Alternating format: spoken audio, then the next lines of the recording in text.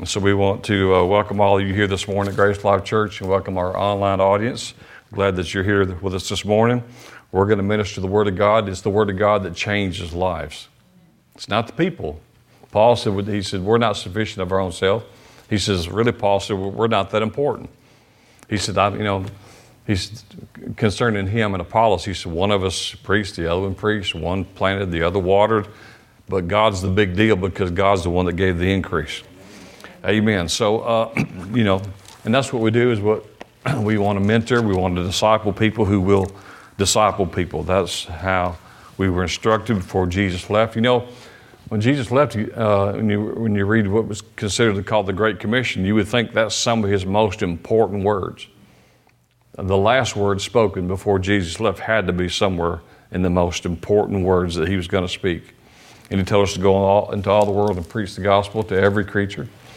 And then he said a number of things there, but he says, make disciples of men. So that's what we want to do. 2 Corinthians chapter 4, this is just like I said, this is going to be your appetizer. And they're working on the meal. They'll bring it out in just a moment. Verse 6 says, for God who commanded the light to shine out of darkness has shined in our hearts to give the light of the knowledge of the glory of God in the face of Jesus Christ. But we have this treasure. Someone say treasure. Treasure. Notice he didn't say we will have it. We might have it. We hope to get it. Paul said, no, we have this treasure in an earthen vessel, that the excellency of the power may be of God and not of us. Now, you might know something what he's talking about, but yet we don't really have any problems. When Paul lists the things that he endured preaching the gospel, we really don't have any problems. But God's concerned no matter what it is. Verse 8, Paul said, we're troubled on every side. He said, but we're not distressed. He said, we are perplexed, but we're not in despair. He said, we're being persecuted, but not forsaken, or cast down, but not destroyed, always bearing about in the body the dying of the Lord Jesus, and the life of Jesus might be made manifest in our body. For we which live are always delivered unto death for Jesus' sake, that the life also of Jesus might be made manifest in our mortal flesh. Verse 12. So he said, so then death worketh in us, but life in you. Verse 13, but we having, someone say we have. We have the same spirit of faith. Hadn't changed. Nothing's changed. We have the same spirit of faith according as it is written. Anytime it says as it's written, that means pay attention. Pay attention. Amen. Paul said, I believed, therefore have I spoken. Amen. We also believe, therefore speak, knowing that he which raised up the Lord Jesus shall raise us up also by Jesus and shall present us with you. For all things are for your sakes, that the abundant grace might through the thanksgiving of many redound to the glory of God. Verse 16, he said, for which cause we faint not. Can't faint in here today. No fainters. But though your outward man perish, we all get older. Amen. Right? Things change. He said, the older you get, the older man will begin to perish. But he said, but the inward man is renewed day by day.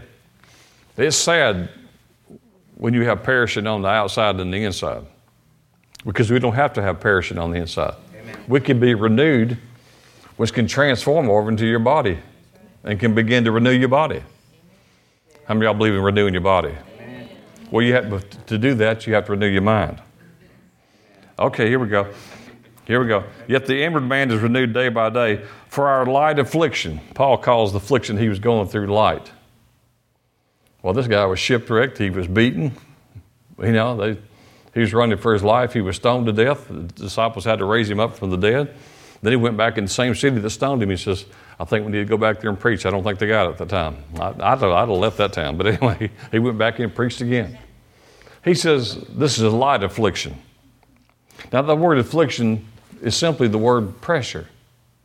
Anybody know what pressure on your life is? Or do I need to explain that to you?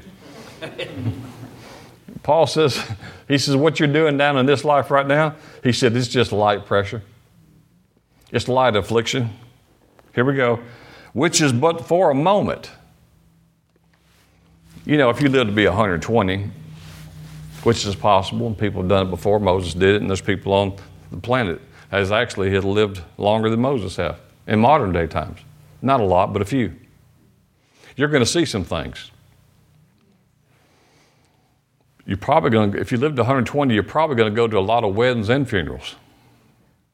Amen. You're going to get asked a lot of questions. Well, here's the deal. There's going to be a lot of change in that period of time, 100, 120 years. But it's there for you. It belongs to you. Now watch here. He said, this light pressure, which is but for a moment, works for us a far more exceedingly in the eternal way to glory. How will it do that? By quit looking and look at something else. While we look not at the things which are seen. Anybody can do that. A sinner can do that. Oh, you don't know the trouble I've seen. Well, I know you fixed to tell me. In the form of a testimony for Jesus, right? Oh, brother, the trouble I've seen. Yeah. It sounds like the old hee-haw song, you know, gloom, despair, and agony on there. Wasn't for bad luck, we wouldn't have none at all. Y'all remember that old hee-haw? Yeah. Waited every Saturday night to watch it. He says, while we look not at the things which are seen, but the things which are not seen. For the things which are seen are temporal or temporary. But the things which you cannot see, they are eternal. Whatever you're dealing with right now, by faith you can change a lot of things. But I want to know if you didn't change it. Even if you didn't change it, this is a temporary situation. I always said, you know, I mean, what would be 100 years to God? 120 years. You know, to us that would be a long life. Well, to Methuselah, you'd be a child. There'll be people who will die during the millennium because they really weren't believers, because they was born, you know, when the church is raptured, and during the 7-year tribulation, there'll be people. It'll be a terrible time, but there'll be those who are born, into this world during that time. Then they'll go into the millennium. They'll have an opportunity to receive Jesus, and some of them still won't receive it, which is just amazing. Because here we're all doing it by faith. We said, we believe Jesus. We never saw him. We never saw heaven. We never saw the Father. We never saw it, but by faith we believe that we receive. We become born again. But there'll be a time where Jesus will be on the earth and he'll be ruling and reigning during millennium. And then the people will say, this book right here, the one that's been preached for thousands of years, there he is right there. And they'll point to him. And there'll still be some say, I'm not interested. Well, you can do nothing for him. That's pretty sad that you'll be able to point to the Messiah. And so it said those who died 100 years old. I'm doing a little eschatology on the side here. Those who preach the gospel like this and will not receive him, and they will die. The scripture says, even at 100 years, they're thought to be a child. Well, but the point of that I was trying to make was this. Even if you live to be 100 or 120, which is long in our thinking, I always said it this way, God's got shoelaces in his sneakers older than 120 years old. That's no big deal. Amen. But what we're going to do is going to have to understand our time and redeem the time. Amen. And you could spend all your life complaining. Why me? Some of them gospel songs, a lot of them were really good and some of them weren't so much. Why me, Lord? What did I ever do? Well, some people rewrote the song. They didn't sing the whole lyrics. They changed it to deserve you doing this to me. Well, he's not doing anything to you. He's the blesser. Now, don't get mad at me for saying what I'm about to say. I'm going to explain something. The reason why the word is profane, vulgar, cursive, God, damn, is vain is because it's a lie. Amen. God is the blesser and God is not the dammer. That's right. Your thinking's completely wrong when you say, God, this is so no one can write me a letter. Damn. Now, if you want to do it, just say devil damn it. Yeah, amen. Who's one who's bringing all that to you. God's the blesser. All right. Okay, they got our meal ready. Let's go to Revelation chapter 3.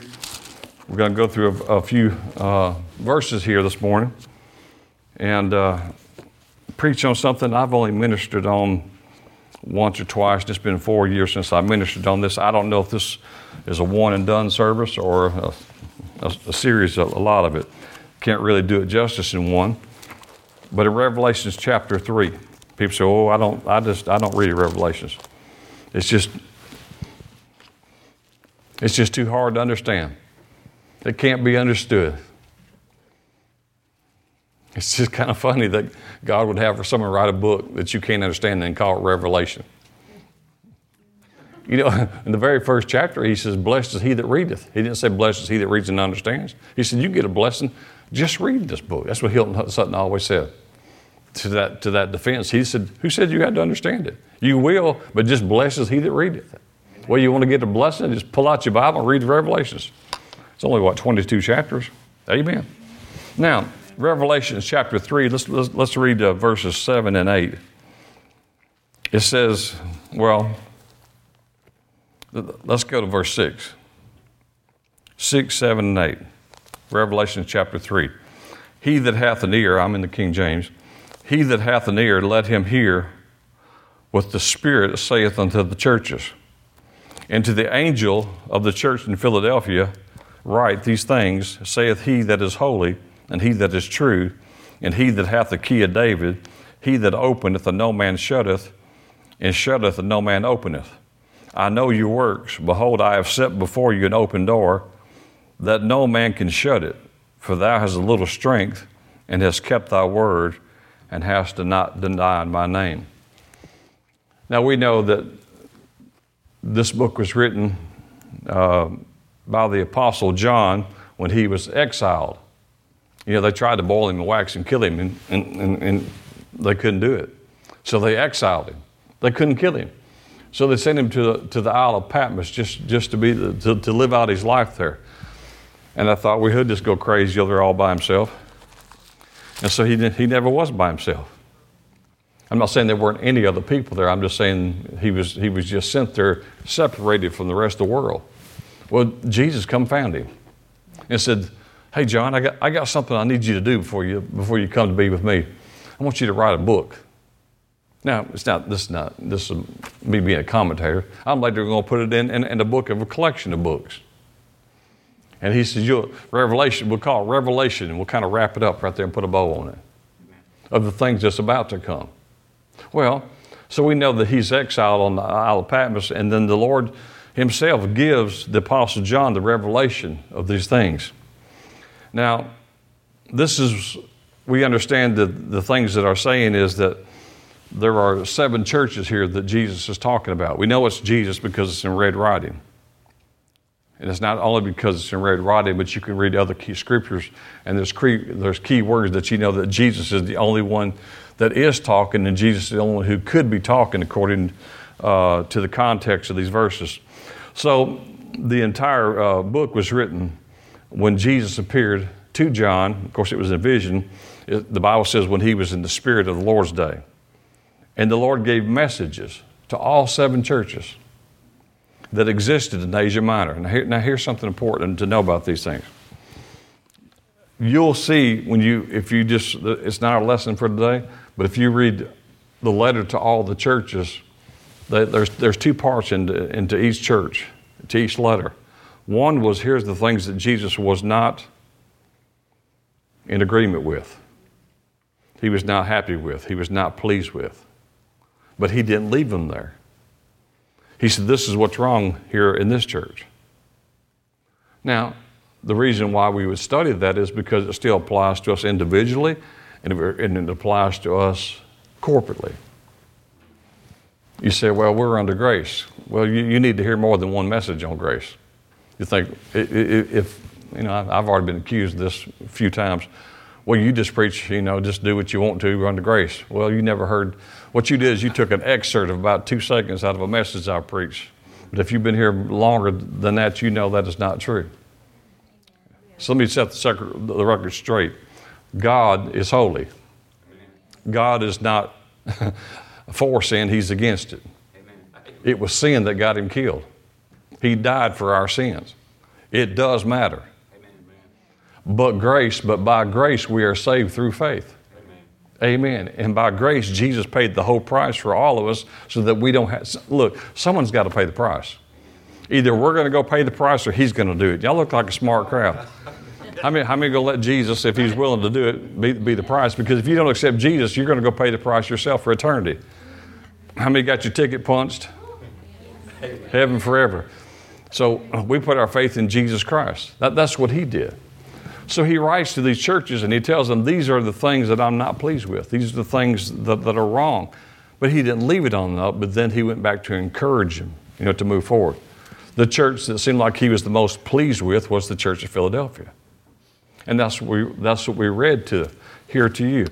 And so in Revelations, once again, you don't have to, I guess your Bible's open to it, but in verse 7 it says, to the angel of the church in Philadelphia, these things saith he that is holy. So now we know Jesus, other than red writing, we know it has to be Jesus. He that is holy and he that is true. Well, that has to be Jesus, right? And this is what Jesus said, he that hath the key of David. We're going to talk about the key of David this morning for a few minutes. He that opened, because of the key of David, is the one that openeth, and no man can shutteth. And because he has the key, he can shut and no man can open it. The key of David. Now, we'll give you some history before that.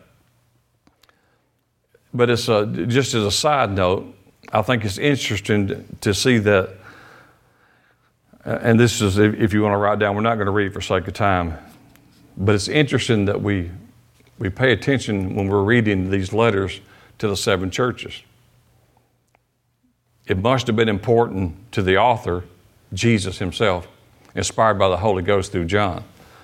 Because in Revelation 2, I'll give you the reference if you want, Revelation 2, verse 7, verse 11, verse 17, and verse 29.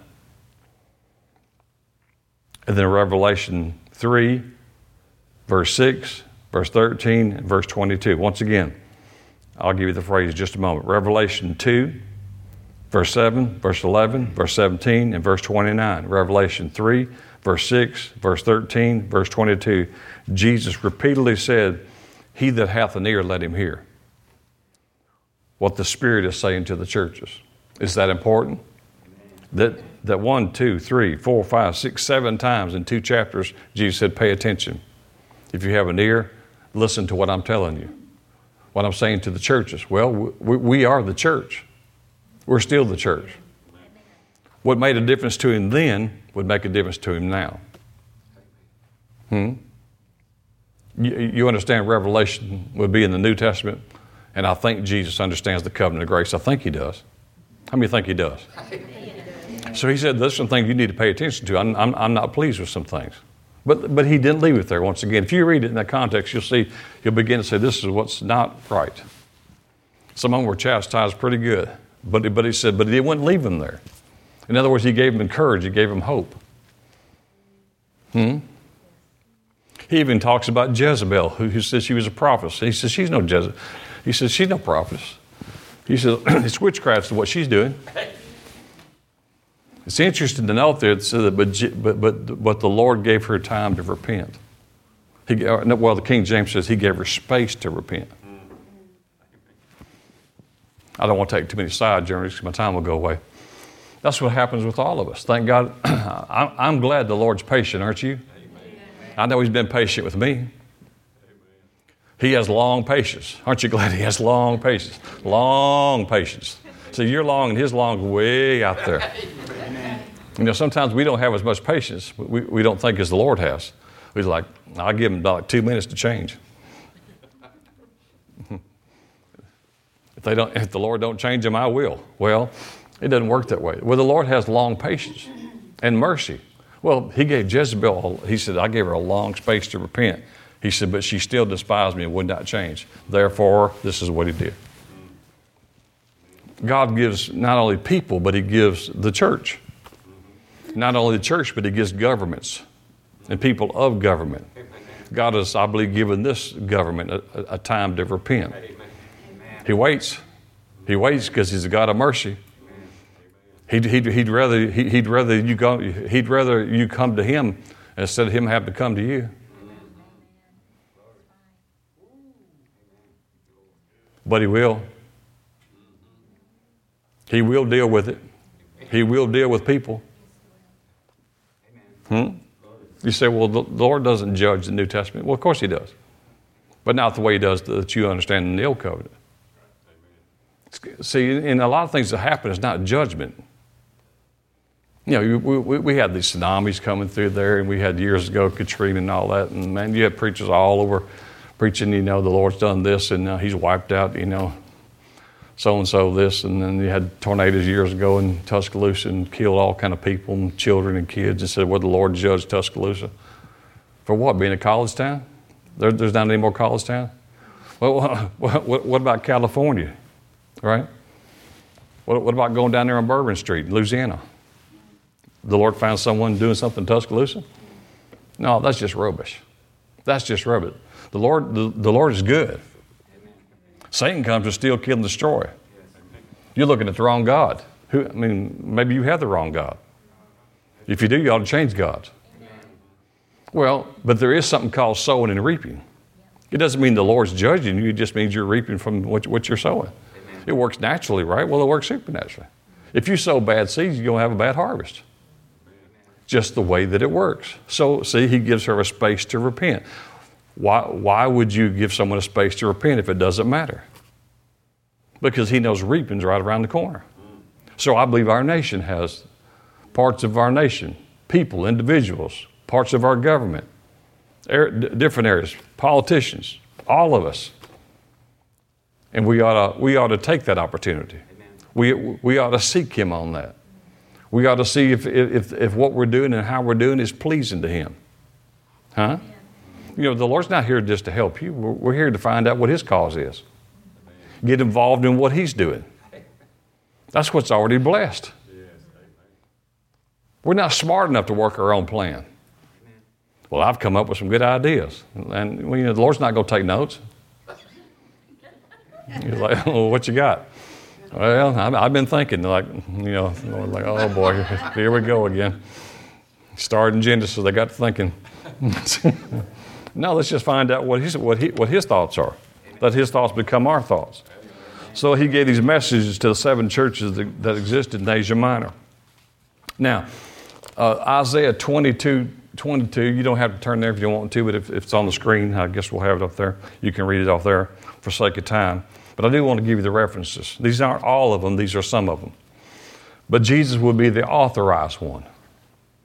Jesus is the one who holds the key of David.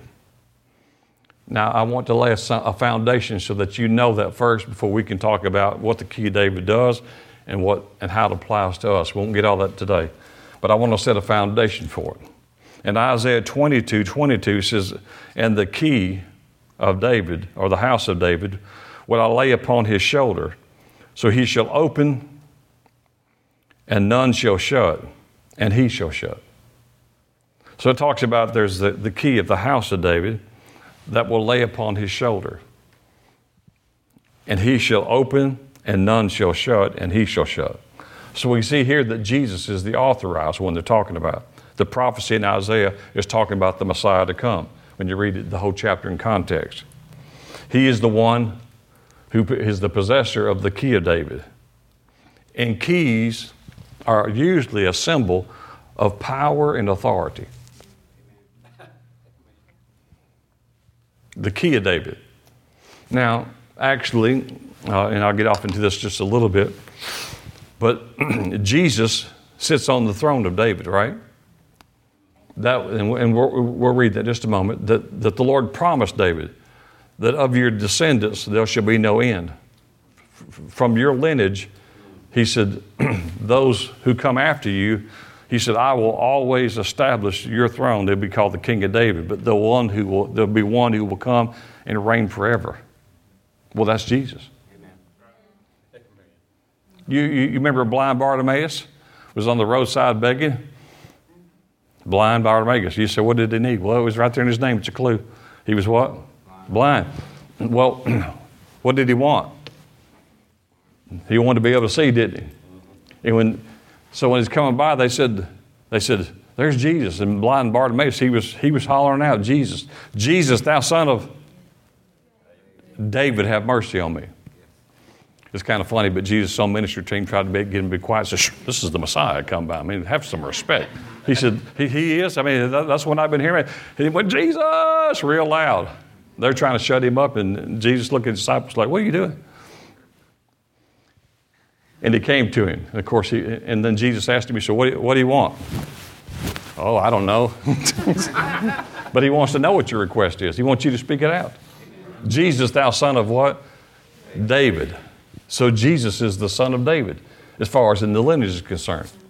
Well, when David became king, different parts of the kingdom, just like we have security, and in different parts of the political, and whether it's in Montgomery, at the governor's mansion or at the White House or whatever it is, there's all kind of security. Well, David had people posted, of course, throughout his kingdom. And there would be people stationed in different places for security, guards, whatever. But they had a place on their shoulder where there was keys out there, and you could see the keys to that gate. They were the gatekeeper. And they were given instructions who could enter and who could not enter. And so when you saw someone with keys, that means they were authorized. They were authorized by David that you could gain access, or access would be denied depending on who you were and which state your business. Well, Jesus has the keys. It's not just to get into a gate. Hell has gates. Jesus tore them gates up leaving there. Huh?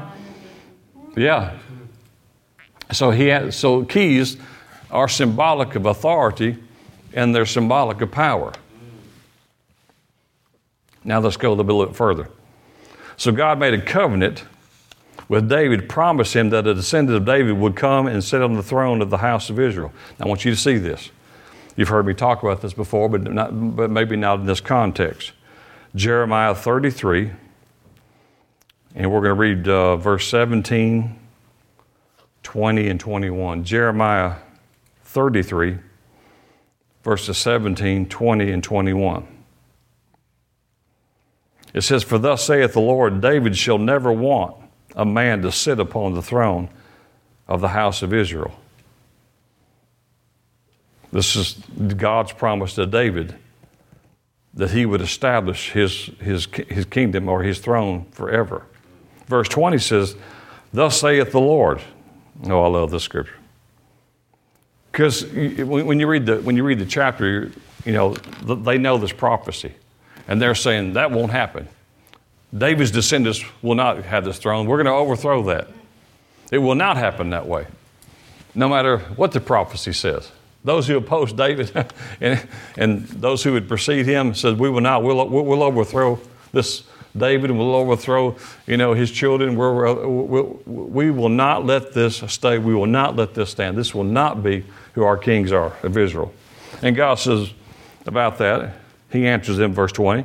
He says, well, thus said the Lord, if you can break my covenant of the day and my covenant of the night in their season, then, verse 21, then may also my covenant be broken with David my servant, that he should not have a son to reign upon his throne. So he was saying this.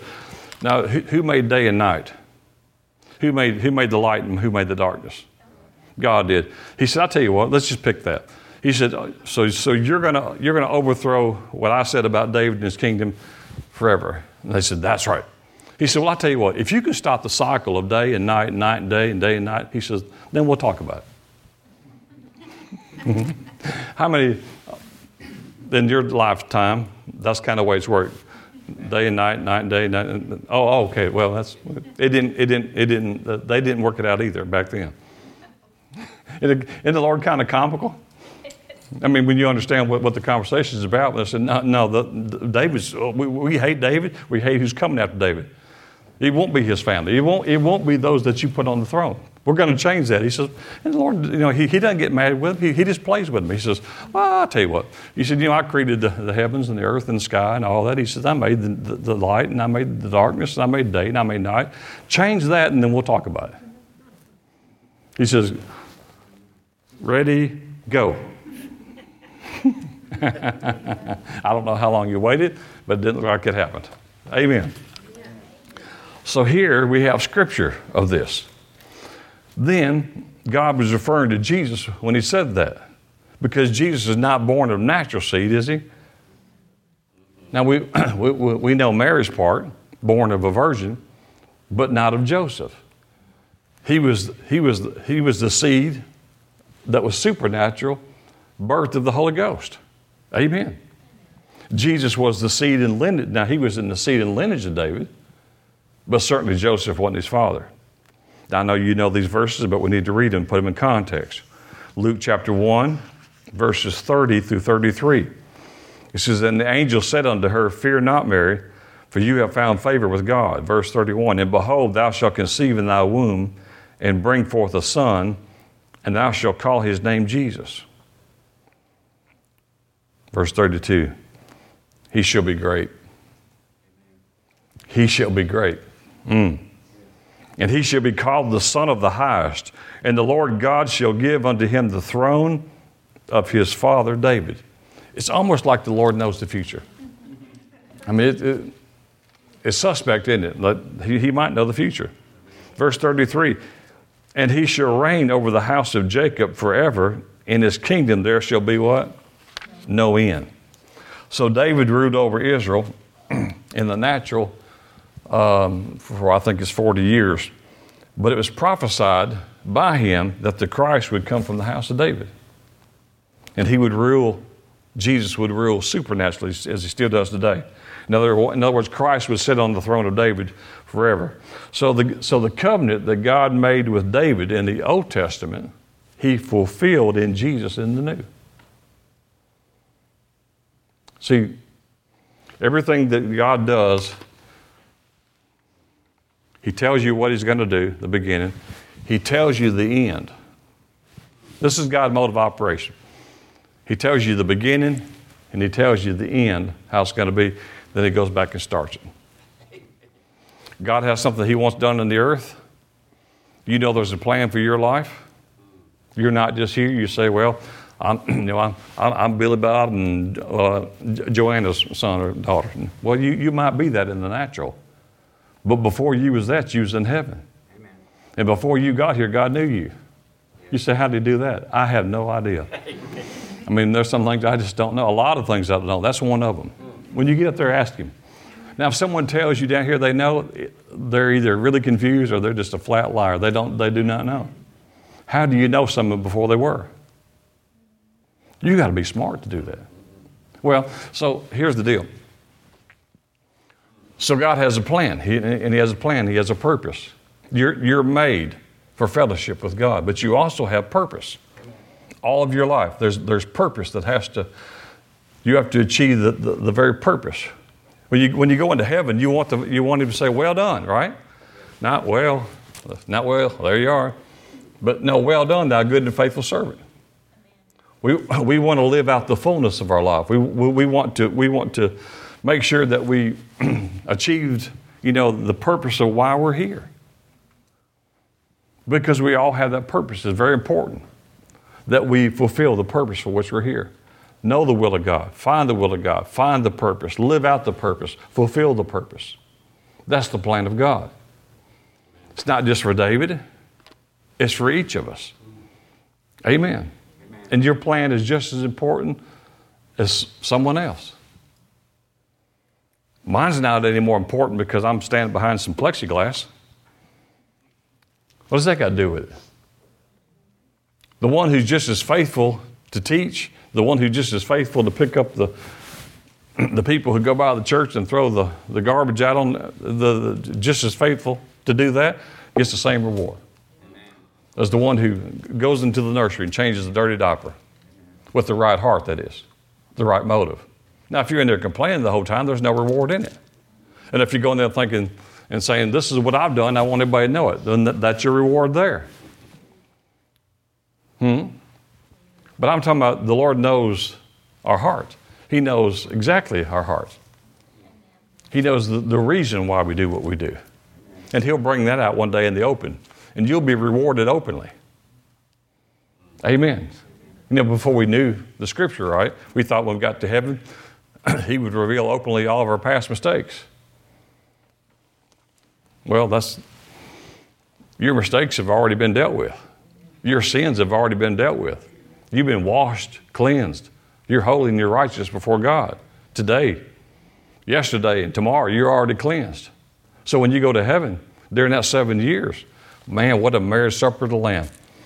Man, can you imagine what the table is going to look like to hold the body of Christ? You know, you go to a nice 3, 4, 5-star restaurant and they put all the amenities there, and they put, this will be gold, right? Gold, silver, everything. You're like, man, here's 4 forks. Which one do I use? Well, wait till you get to heaven. They got about 12 of them. So we'll have a little class and culture. Amen. But while you're there for 7 years, you're also, taken to the great white throne. And there you're not judged for sin, but you're rewarded forever for the good things you've done. Different than here, sometimes people receive rewards or they see accommodations for something that they've done once. The way the Lord does it is He will reward you eternally for that which you've done. Over and over and over and over again, you will receive rewards from the Lord for the one thing that you've done maybe one time. 7 years. While the people are down here for 7 years who didn't come with us. If that's you ought to come. You ought to receive Jesus today. Make Him the Lord of your life. Amen. You say, why do you say that? I think everyone here is saved. I think they are too. But people listen, they watch. Amen. Don't wait. So this was later confirmed in the New Testament when Zechariah, he prophesied about the Savior who would come from the house of David. In Luke 1, verse 68 and 69. Luke 1, 68 and 69. It says, blessed be the Lord God of Israel, for He hath visited and redeemed His people.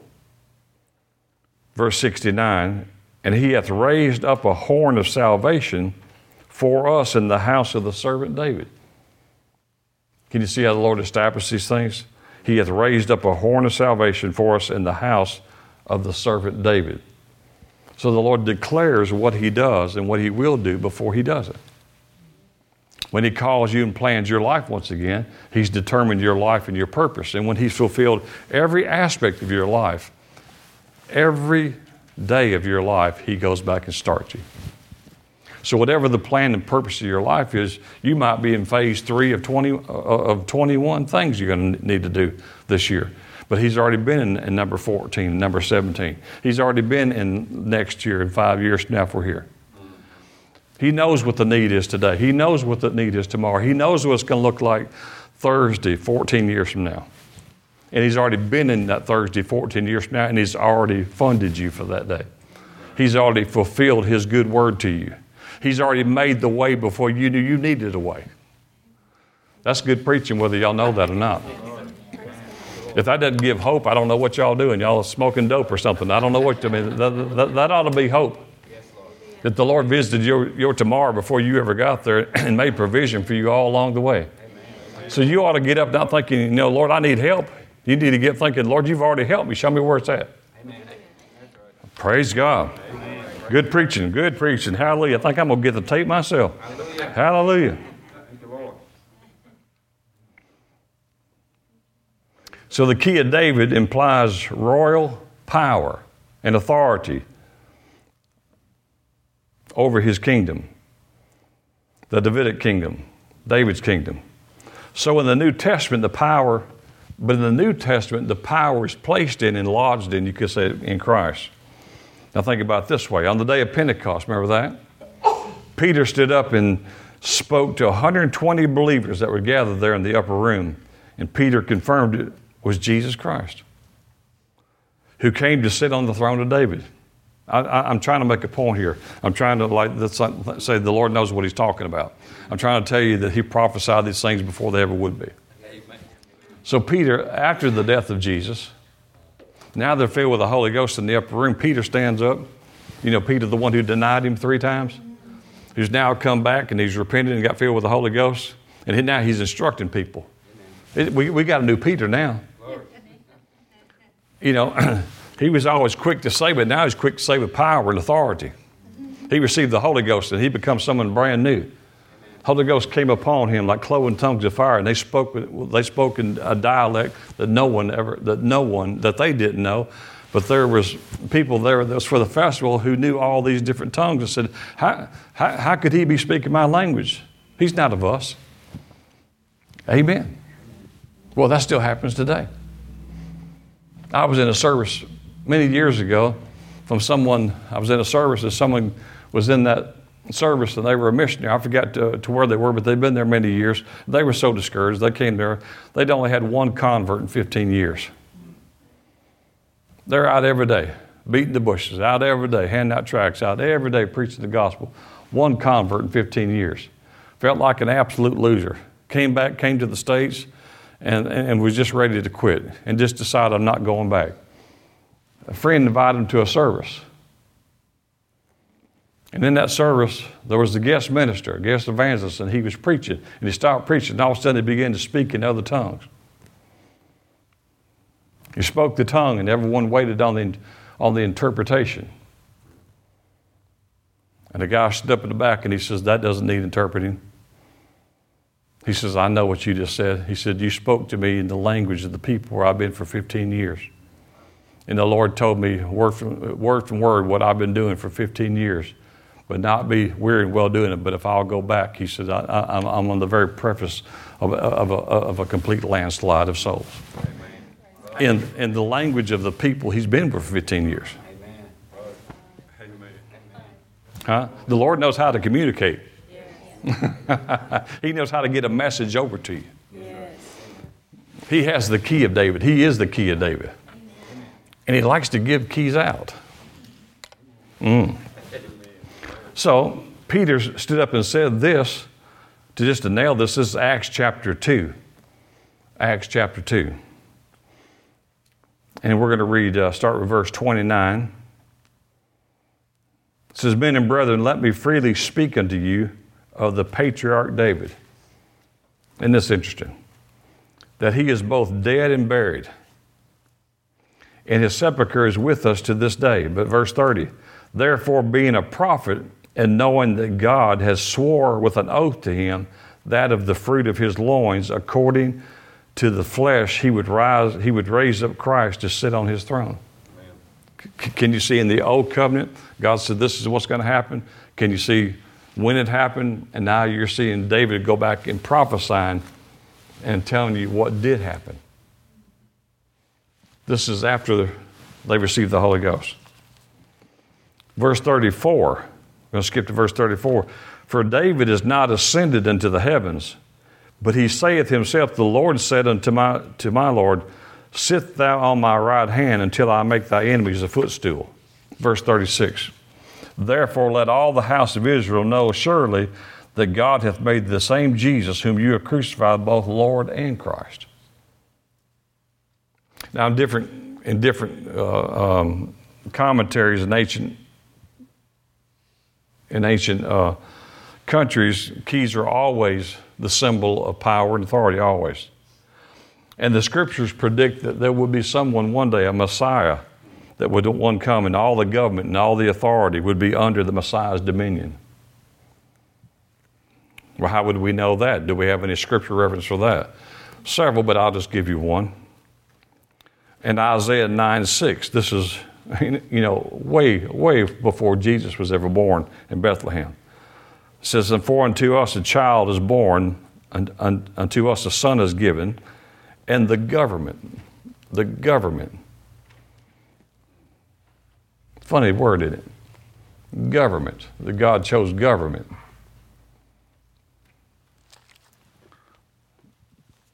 God has a kingdom, but He's established governments on the earth.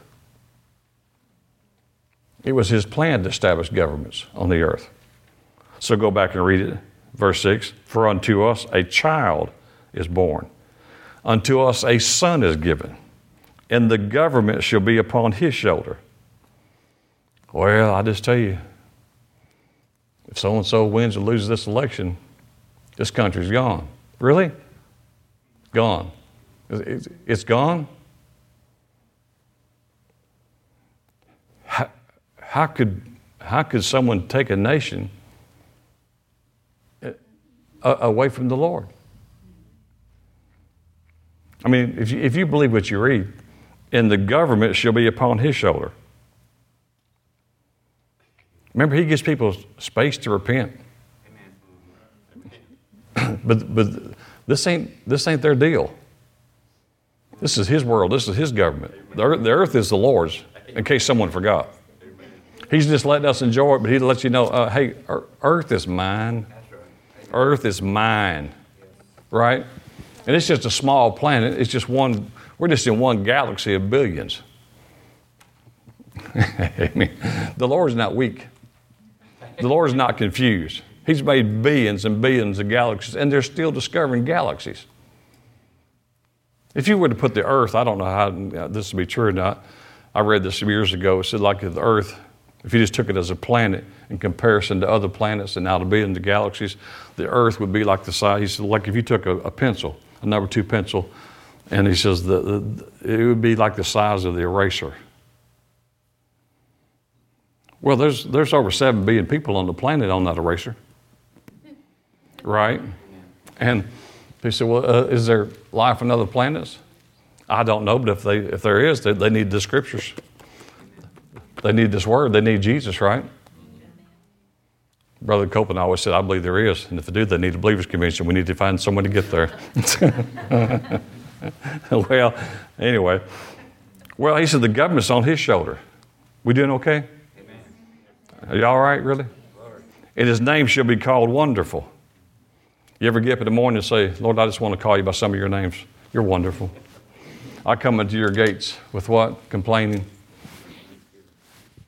No, with what? Thanksgiving. And then I come into your courts with praise. He said His name is wonderful. Amen. I don't know how many people call us wonderful during the day. We may not get called that a whole lot. I was talking with my brother this week, and we talk about every week or 10 days. He's good at calling. And he knows the best time to call, and either I can pick up or I can't. He walks his dogs 4 times a day. That wasn't his gene pool, wasn't in mine. He said, I don't dislike these animals, I love them. I said, yeah, I know you do. I said, your wife told me if they ever died, I'd probably have to do 2 funerals, theirs and yours, same time. He said, well, they're kinder than most humans. That's right. They're loving, they're forgiving. He said, they just can't wait to see you and be with you. He said, and I love humanity, he said, but no one, family or otherwise, has ever, when I came home from work, met me with a tongue wagging and wagging their tail when you drove up. Now, you're home, baby. Well, I'm not saying we should do that, but just think about it. Lick you all over the face. Don't even ask you where your face has been. Where's that face been? Oh, okay.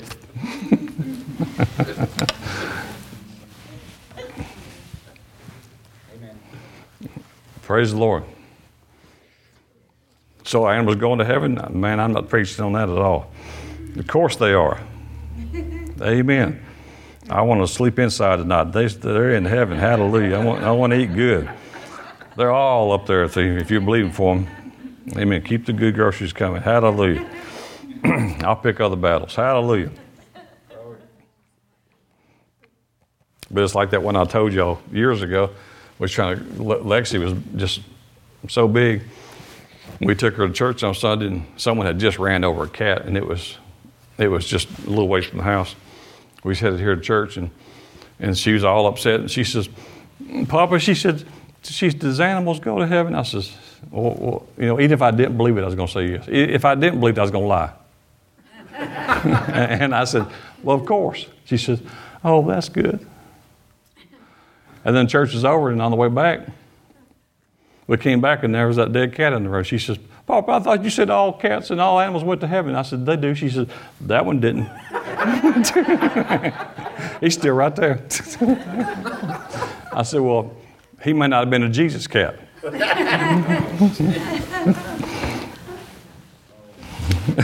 He might have been a wild cat. So the key of David symbolizes Jesus' authority because he's wonderful, counselor. He's the mighty God, the everlasting Father. He's the Prince of what? Peace. Wow. Counselor. And you can get good counsel from the head of the church. The mighty God, the everlasting Father, the Prince of Peace. Paul said this in 1 Corinthians 15:24. 1 Corinthians chapter 15, verse 24 says, "Then cometh the end, when he shall have delivered up the kingdom to God, even the Father, when he shall put down all rule." The Lord's going to put down all rule one day. All those who oppose him. Amen. He said, "I'm going to put them all down." Glory to God. It's going to be fun living here in the millennium. Satan's going to be locked up for 1,000 years. No demons on the earth at all. So you've never lived in this planet without evil. Never. Not one day. Well, when we came into this life, we were spiritually dead, had to be born again.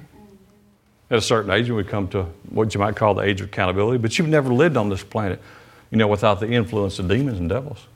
For 1,000 years. And of course, all of heaven. But 1,000 years, we're going to come back and we're going to rule and reign with Jesus. Now, that doesn't mean there won't be evil on the earth, because there's, once again, people born again, during the 7 years while we're gone. And they're going to need the gospel.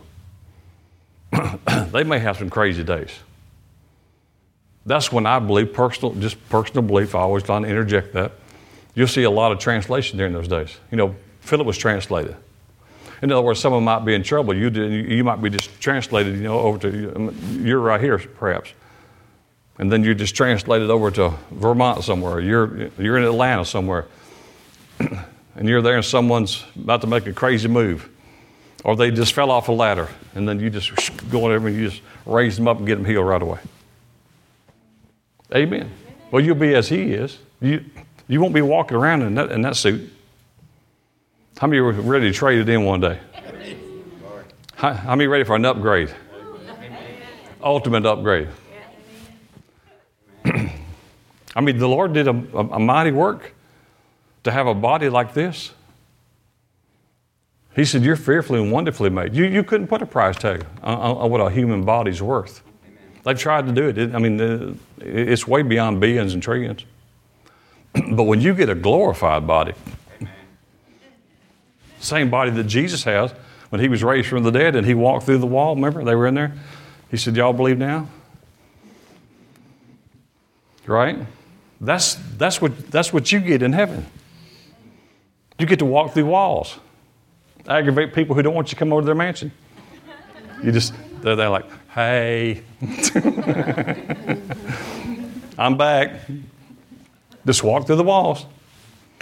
Amen. I'm going to be really good in heaven. I'm going to let my wife come stay with me if she wants to. Isn't that nice of me? Yeah, I'm going to let her come stay with me if she wants to.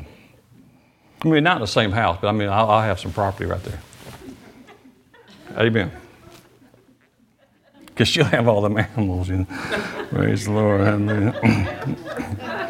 I don't want liquors forever in my face. I just unless they fix the breath. If they can fix the dog breath in heaven, it might be all right. I know there's no germs, but I do not like animals licking my face in your mouth and like really. It's just like really. Now I've seen what you've been licking. And I don't think there's any time lapse between where you was and you come just like me. So if they can't fix that in heaven, they're going to stay at her house. Praise the Lord. Now, that's no scripture for that. I want to put that in there. That's opinion of the pastor.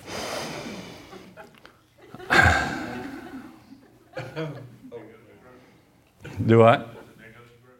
There goes my groceries.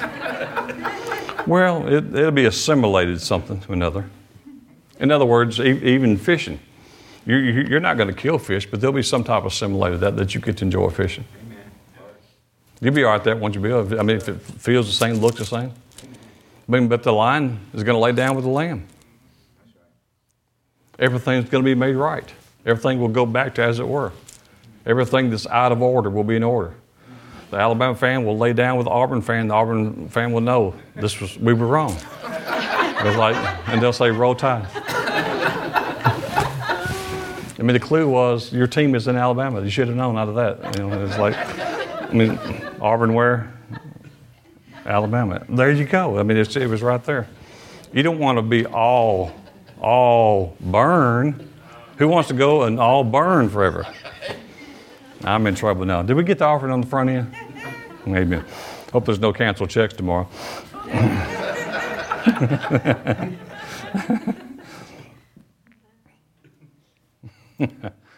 Whew. Remember now, Jesus He opens the door that no man can shut. And when He shuts, no man can open it. Amen. There's things that He does for you that looks impossible. It says can't be done. Can't be done. We got rules. We got regulations. Can't be done. All things are possible with God. Amen. Jesus has opened doors for you in your lifetime that no one has figured out to this day how it happened. How many of you know that probably you shouldn't be here? You should have been gone some other way a long time ago. Accident or whatever, just whatever. Wrong place, wrong time. But there you are. Doctors are still going like this. Well, you've only got maybe another year or two, and 40 years went by. Well, that's a practitioner. That's he's just looking, and we're not mad at them. We're just thank God for them. But they're just looking at WebMD. I've been to a few doctors in the past, and I wanted to look on the phone. I was sure I saw WebMD. In other words, I thought I could have done that at the house. Amen. Well, Jesus is not a practitioner. He is the healer. Amen. He can heal anything and everything, and He does, and He wants to, and already paid the price for it. Matter of fact, He has something, He has something far better than healing. That's called health. That's called divine health. It's good that we have healing, but healing is something that you need because you're sick. But divine health is something that you don't need. You just walk into a place of health, divine health. Amen. Boy, good preaching again, because I knew y'all mentioned it right there. Now, so He opens the door, and He says, no man can shut this door. There's things that He's doing in our life and will do in your life that people who oppose it, they won't be able to stop it. They can't stop it. I said they can't stop it. Amen. He opens the door to blessings and increase and provision and protection, and can't no man stop it. Amen. Your worst enemy, if you have an enemy, I can't imagine you have an enemy who opposes you, cannot stop the flow of the blessing of God because the door is open. You live under an open heaven. Yes. Hallelujah. Hallelujah. Thank you, Lord. Glory to God. So the key of David means Jesus has the authority and no one can stop Him. He said, the government's mine. Huh. Revelation 1:18 says, I am He that liveth and was dead. You ever had anyone tell you that? I was dead the other day, 3 days ago, and I'm alive. And behold, I'm alive when? Forevermore, and I have the keys of hell and death. He said, I took the keys of hell away from Satan and death. Now, let me speed up a little bit. Jesus called Himself a door. Didn't He? In John 10:9, He said, I am the door. By me, if any man enter in, he shall be saved, and he shall go in and find pasture. If y'all can remember from about a year ago when Kim Clatt was here, he was talking about some of these verses and go and find pasture. What's pasture? It's not just food. Pasture is everything. Pasture is protection.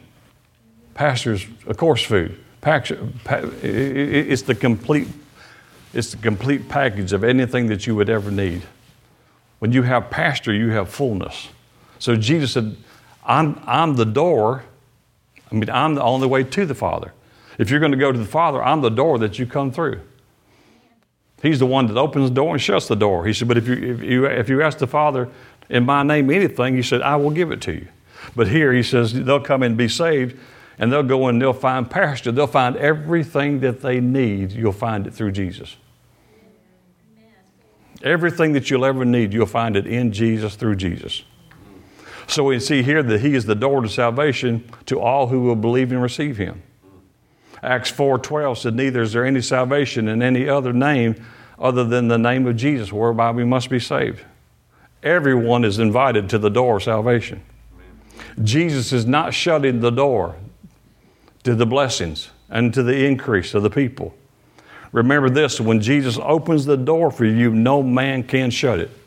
I want you to say it, when Jesus opens the door for me, no man can shut it. I'm telling you, your mother can't do it, your father can't do it, your pastor can't do it, the government can't do it, the devils in hell can't do it because the door's open. And no man can shut it. You're the only one who can shut the door. Because death and life is in the power of your tongue, and you have the ability to choose life or death. You're the one who can do it. Because there's a Godward side and there was a manward side, and we have to cooperate with God. So you're the only one who can open and shut this door. Ephesians 1:3, he said he's blessed with every spiritual blessing in heavenly places in Christ. He is the door to salvation. He is the door to divine health. He is the door to healing. He is the door to financial blessing. So it's our response to him, to his goodness and grace that we access by faith. Through his grace, we access. I like that word. We access. We access through the door. There's an effectual and fervent door that's open to you. And what we need to do today is just walk in. We need to walk in through the door of the throne of grace to receive grace and mercy to help us in our time of need. Amen. That's a wonderful invitation that you can come to the throne of grace to find grace and mercy to help you in your time of need. Why did he say that? Well, it said Jesus, who was deity, he became a man. And he well understands that we have this thing called a flesh, a body. It's sort of a weak vessel in one sense. No one in heaven is being opposed by demons. We are. You're born into a world of satanic conflict. Now, that's not our message. Our message has to be Jesus. Not demons all the time or what the devil's trying to do to me. Don't mention that unless you have to. Brother Hagin always said, wait till you get the testimony and then tell them about it. Because if you tell some people what you're going through, some of them won't tell you, but they're just glad that you got it, not them. And I don't know what they're going to agree with. He said, Brother Hagin, you say this. He said it wouldn't be wrong. He said, but I never prayed about money. Because I just found it in the Word. You know what? He said, it wouldn't be wrong. But I found out that Jesus already supplied that. He said, so I just used my faith to do that. He said, but I've never found no one as interested in my finances as I was. Well, that'd probably be true to some degree. Right? So the door's open. Y'all say that. Say the door's open. Tell your neighbor, walk on through. Walk on through. So to enter the open doors, Jesus did his part. It's called the complete work. I don't know about you, but I like this open door policy. Amen. I do. And I don't know why, but it makes you think about a hymn. I wish I could sing. I'd sing it. Those of y'all who can't sing, you should. It's called Come and Dine. How many of y'all grew up with that song, Come and Dine? Here's the whole song. It says, Jesus has a table spread where the saints of God are fed. He invites his chosen people. Do what? Come and dine. With his manna he doth feed and supplies our every need. Oh, 'tis sweet to sup with Jesus all the time. Then the chorus goes what? Come in, Y'all not going to help me. I can tell you right there. Come and dine. The what? The Master's calling. Come and dine. You may feast at Jesus' table all the time. He who fed the multitude, he turned the water into wine. To the hungry, he calleth now. Come and dine. Here's the next verse, if you may not know it. The disciples came to the land, thus obeying Christ's command. For the Master called unto them, hey, come and dine. Where they found their heart's desire, bread and fish upon the fire. Thus he satisfies the hungry every time. Soon the Lamb will take his bride. Ooh, about to take place. Soon the Lamb will take his bride to be ever at his side. All the host of heaven will be assembled be. Oh, 'twill be the glorious sight. All the saints in glorious white. And with Jesus they will feast eternally. And it says, come and dine. The Master's calling, come and dine. You may feast at Jesus' table all the time. He who fed the multitude, he turned the water into wine. He talks to you and says to you, come on, come today with me and come and dine. Jesus is the open door. Jesus is the key of David. Those keys represent authority and they represent power. And more than that, we may talk some more about this. But I'm just telling you this today. I'm telling you the government is upon him, this government, the kingdom of God. Jesus is the central figure of this book. In the Old Covenant, he was prophesied in every book. In the Old Covenant, he was concealed. In the New Testament, he's revealed. Jesus has been revealed to us forever and ever again. The day's coming when the Master's going to call and the Father's going to look to the Son. He's going to say, go get my children. And at that moment, what a glorious time that will be. We're going to leave this earth. I'm telling you what, I don't know what CNN's going to do for their nightly news or all the rest of them, how they're going to try to, Ricky Ricardo say, explain it away. But they'll have their hands full because untold millions and millions of people will be leaving this planet to be with our Lord and be our Savior. The trump of God shall sound, and in just a moment we'll all be with him. And we'll meet him in the air. And man, what a glorious time will be. Your loved ones and those who have gone before, the saints who are waiting around the throne will be there to welcome you with open arms. And you're going to get to meet Jesus, the Lord and Savior of your life, the one who died for you. And your moment in time will come just to him, and he'll be just you and just him. And you'll look into his eyes, and he'll look into your eyes. Quoting Brother Hagin, he says, he had 7 or 8 visitations with Jesus. Some say, well, I don't believe that. Well, then I'm not talking to you right now. And they asked him, because he said, everyone wants to know when you tell them about the visions, they want to jump to, what does he look like? He said, that doesn't really matter. But he said, I can tell you won't leave me alone. He said, well, you know from what part of the country he is, so his skin is somewhat olive color. He said he's probably 5'10" or 5'11". I'm 5'11". He said he weighs about 180 pounds. I used to weigh hell on it. Anyway, and so praise the Lord. He says his eyes were blue. And they said, what is the most distinguishing characteristic about Jesus, Brother Hagin? He said, oh, that's easy. He said, his eyes. It's his eyes. They said, why? He said, when he looks through you, the day that you see him face to face, when he looks through you, he said, they're like living wells of love that looks through you. And his eyes can look all the way into you and through you, and all you feel is just absolute love that you don't know anything about. And it just permeates every bit of you. Kind of hard to feel sad for someone who's left and they're in heaven. That's for us. We ought to be happy for them. Amen. Praise the Lord. But you know, we don't have to wait till we get to heaven to come and dine. We can feast at Jesus' table anytime. Right? That's right. He said the last enemy will be put underfoot. That's death. He's going to put it underfoot forever, and death will be no more. Praise God. We're going to go there one day. But until then, we're going to occupy. And we're going to be like Paul when we first started this morning. Paul said, we're bearing about some things in our body. You may be too. He said, we're bearing about some things in life. He said, they knocked me down, but they didn't knock me out. He said, they're telling stories about me. Don't believe all the things that you're hearing. He said, I've been persecuted and cast down. He said, this is just light affliction. It's just light pressure. He said, don't worry about that. He said, compared to the weight of glory that's ahead of me, he says, it's a great day. Amen. It's a great day. Amen? So I call you blessed in the name of Jesus. If you don't know Jesus Christ as the Lord and your Savior, if you're watching or listening today, or even if you're here and you have not received Jesus Christ as the Lord and your Savior, today is the day of salvation. And all you need to do is simply from your heart believe this and ask the Lord to come into your life, forgive you of the sin.